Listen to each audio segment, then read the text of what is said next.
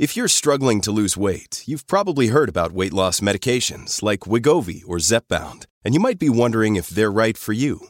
Meet PlushCare, a leading telehealth provider with doctors who are there for you day and night to partner with you in your weight loss journey. If you qualify, they can safely prescribe you medication from the comfort of your own home. To get started, visit plushcare.com/weight-loss. That's plushcare.com/weight-loss. plushcare.com/weight-loss. I am Peter Sherman. This is Topics Worthy of Discussion, and we have three of the best with us today. I say every day, I love the Tuesday panel. I love the Wednesday panel. I love the Thursday panel, especially because I'm on it, but not this week. I guess I get to run it. But the other people on it get to talk. And so I'm going to welcome, first of all, Tom Parkin, Postmedia national politics columnist with a bluntly social democratic point of view. How are you, Tom? I'm doing well. How you doing?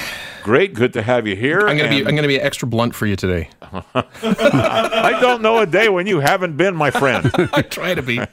All right. So from the left and from the right, we have Anthony Furey joining us. I thought you were going to be late for a moment there, Anthony, but Anthony is Sun Postmedia columnist, national comment editor. Hi, Anthony. I just wanted to make a grand entrance. That was it. You did. He drove here furiously through the traffic and made it. Never heard that line before. I know. Tom. You've got a great last name, Only daily, right? Yeah. No, you have to write a column that's hard and fast if your name is Furey. Exactly. You got it. All right. And we've got Peter Tabuns, old friend, MPP for Toronto-Danforth, and the NDP's critic on energy, environment, and climate change. Hello, Peter. Peter, very good to hear your voice. Glad you're with us today.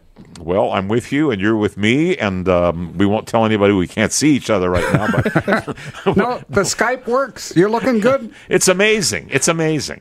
All right, I want to get into the serious part of this right away. I just talked before you guys came in about 7 fatal overdoses in the downtown core this month alone, and as it happens, all of them in the same police district or precinct, and it's prompted a public safety alert, and it's prompted a lot of things. One of the things I just read, actually, Peter Tabuns, is a letter from your health critic, France Gélina, to the health minister, Christine Elliott, saying, you got to declare a state of emergency.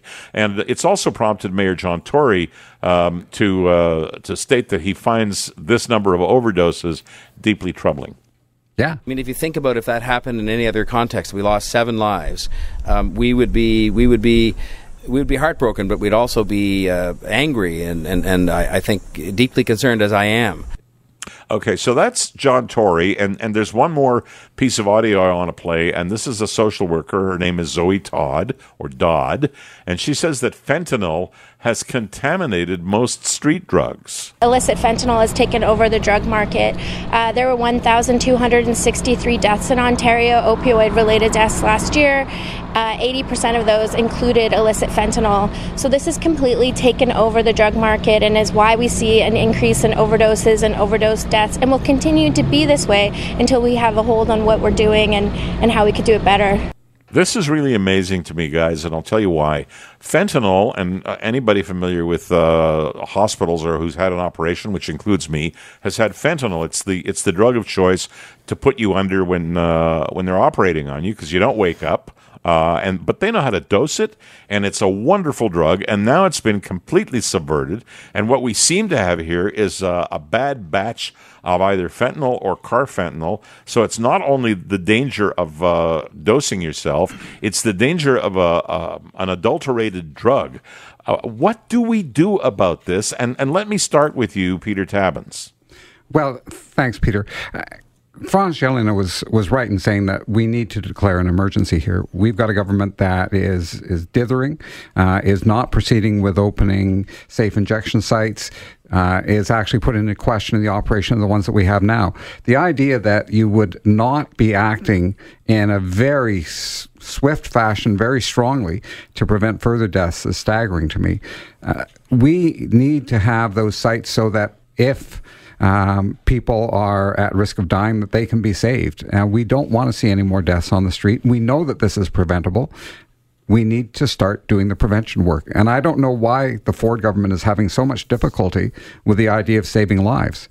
Well, it's their job to take action. I understand that it's their job to take action, and I don't mean this as a defense for them, but they're saying that they want to have a good hard look. I think they were taking about 3 months to do whatever consultations they want to do as to whether or not safe injection sites were an appropriate approach. Because at this point, you're talking about fentanyl that comes in pill form and a number of other forms that would not even find its way necessarily to safe injection sites, other than having those injection sites equipped with naloxone. What do you think about that, Anthony Furey? Well, I think right now, Peter, there's a lot of people in the harm reduction sector who tell you quite openly that the focus right now is on stopping the deaths and the overdoses. The focus is not on people, on getting people off the addictions. It's not even really part of what they work on there. And I think what the people would like to see, the people of Ontario, is let's also find a way to decrease just the number of people who are involved in this cesspool of drugs right now. And I agree with Peter that I think we should declare a state of emergency. The numbers are skyrocketing across the country. They are a big problem. Fentanyl, carfentanil coming in, major issues, and I think the all-hands-on-deck approach needs to include aggressive law enforcement. There's a lot of studies about problems with the war on drugs that the U.S. did with Latin America. This is about 10, 20 years ago. Different issues, different metrics. We need to find who are these people bringing in these drugs that can kill a person with one single shot, and we need to go in and deal with the issue. We saw an interesting side to it in that Danforth shooting tragedy. Faisal Hussein's brother and his best friend having $20 million worth of carfentanil. I mean, Peter, we got a problem here. It's kind of, well, there's no question we have a problem here, and it's kind of interesting to me when I say to you guys and tell our listeners that we're looking at 7 opioid overdoses resulting in death this month alone, and the month is 2 weeks old, and we think that we have a shooting problem, which we do, but this is a problem that dwarfs it in terms of snuffing out lives, in this case, not of people who are playing with guns, of people who are playing with drugs, thinking that this is just a recreational habit. Tom Parkin, your comments. We might be wise to just look at what's happened out in Western Canada for whatever reason, and maybe it's the drug import route reason that's been suggested. British Columbia and then Alberta have been hit hardest about this. And Peter, we lost 7 people to drug overdoses, as you mentioned. Last month in British Columbia, it was 100 people.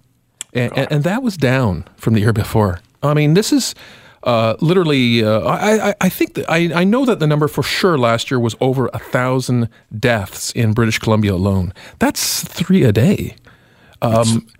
We've got thousands of deaths, and I know I think the number was 4,000 in Canada for the year 2017, and it's clear to me that it's going to be at least that, and probably then some for this year. Yeah, and I think there's obviously many parts to it. There's the enforcement, as Anthony mentioned, and obviously we people who are importing have to be gone after.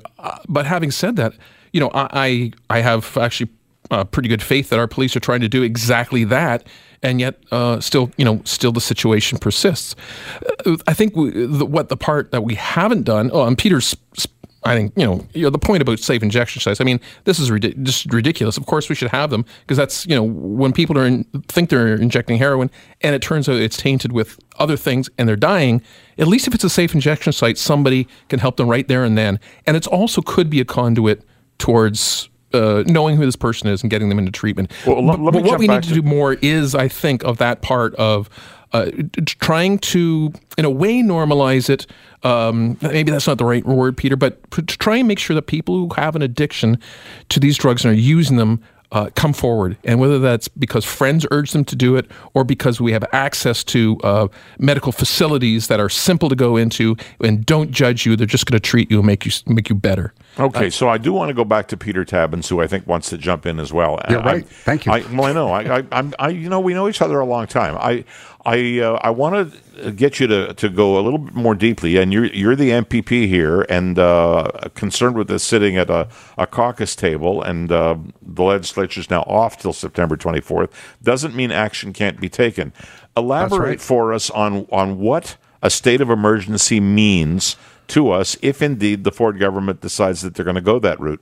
Well, my understanding, Peter, is that it would mean greater investment, putting the money into the operations that we have now so they can be expanded, putting more people onto the street to make contact with those who are drug users. But I wanted to say, when the Ford government says they want to take a pause and think about this for a few months, we've had studies globally on the impact of safe injection sites. We know that they save lives. If you want to do an assessment while you continue to save lives, I don't have a problem with that. But why you would not continue to expand your ability to reach people and make sure that their lives weren't at risk makes no sense to me. We should not be stopping. We should not be slowing down on this. I think that we need to put more resources into those sites so that people can get directly, immediately support, psychological, social, to move away from these habits. I have a safe injection site in my riding, Toronto-Danforth, at the South Riverdale Community Health Centre. When I talk to the people who run that site, they are very interested in making contact with the community of users and introducing them to those social supports. But you were saying earlier, or maybe it was you, Anthony, just the focus is on keeping people alive. Well, that's probably true, because my sense is the resources are pretty tight at this point. Let's put more resources in this so that we can divert people away, so we can help them rebuild their lives. That's going to be critical to, in the end, coming to grips with this in an effective way. Well, it's pretty interesting that we've got 4 people around the table. 2 of you come from the left, 2 of us come from the right, and nobody's disagreeing that we need something. And if you want to call it a state of emergency, I can live with that. We need something to stop this, because it's carnage, and it's carnage that's beyond what we're seeing with guns. And if we can do as much as we've done for guns, we certainly can protect our people from what's being offered on the streets that passes for drugs and is killing them. Peter, if I can just say one thing. The other week, the day before I moved out of downtown Toronto, I actually saw a man die. I believe I did. My son and I were passing by. I had him in the stroller, and paramedics had lifted him up, and they had got there before I did, and they were pulling the guy up by the shoulders, and they were slapping him aggressively, which I guess is what they do, and then they shook him, and nothing happened. They put him down, and they conferred with each other, and I had a small child with me, so I said, we got to keep walking, we can't watch this. But it was a horrible thing to see in broad daylight in our city. It's just awful. It's not the way a city should be. It's not the way Toronto should be, and that's for sure. And so Toronto the Good, as somebody said to me on another topic yesterday, is something we can remember from the past, but we got to strive and see if we can get it there again. Look, when we come back, I want to talk a little bit about a new holiday our federal cousins would like to declare as a statutory holiday in Canada. But right now I've got to take a break. I am Peter Sherman. With me, the panel, and the panel today consisting of Tom Parkin, Anthony Furey, and Peter Tabuns. This is Global News Radio 640 Toronto. What we face in this city right now with regard to mental health and addiction issues is a crisis. It is a growing crisis. It affects more people than it ever did before, and it is taking more lives.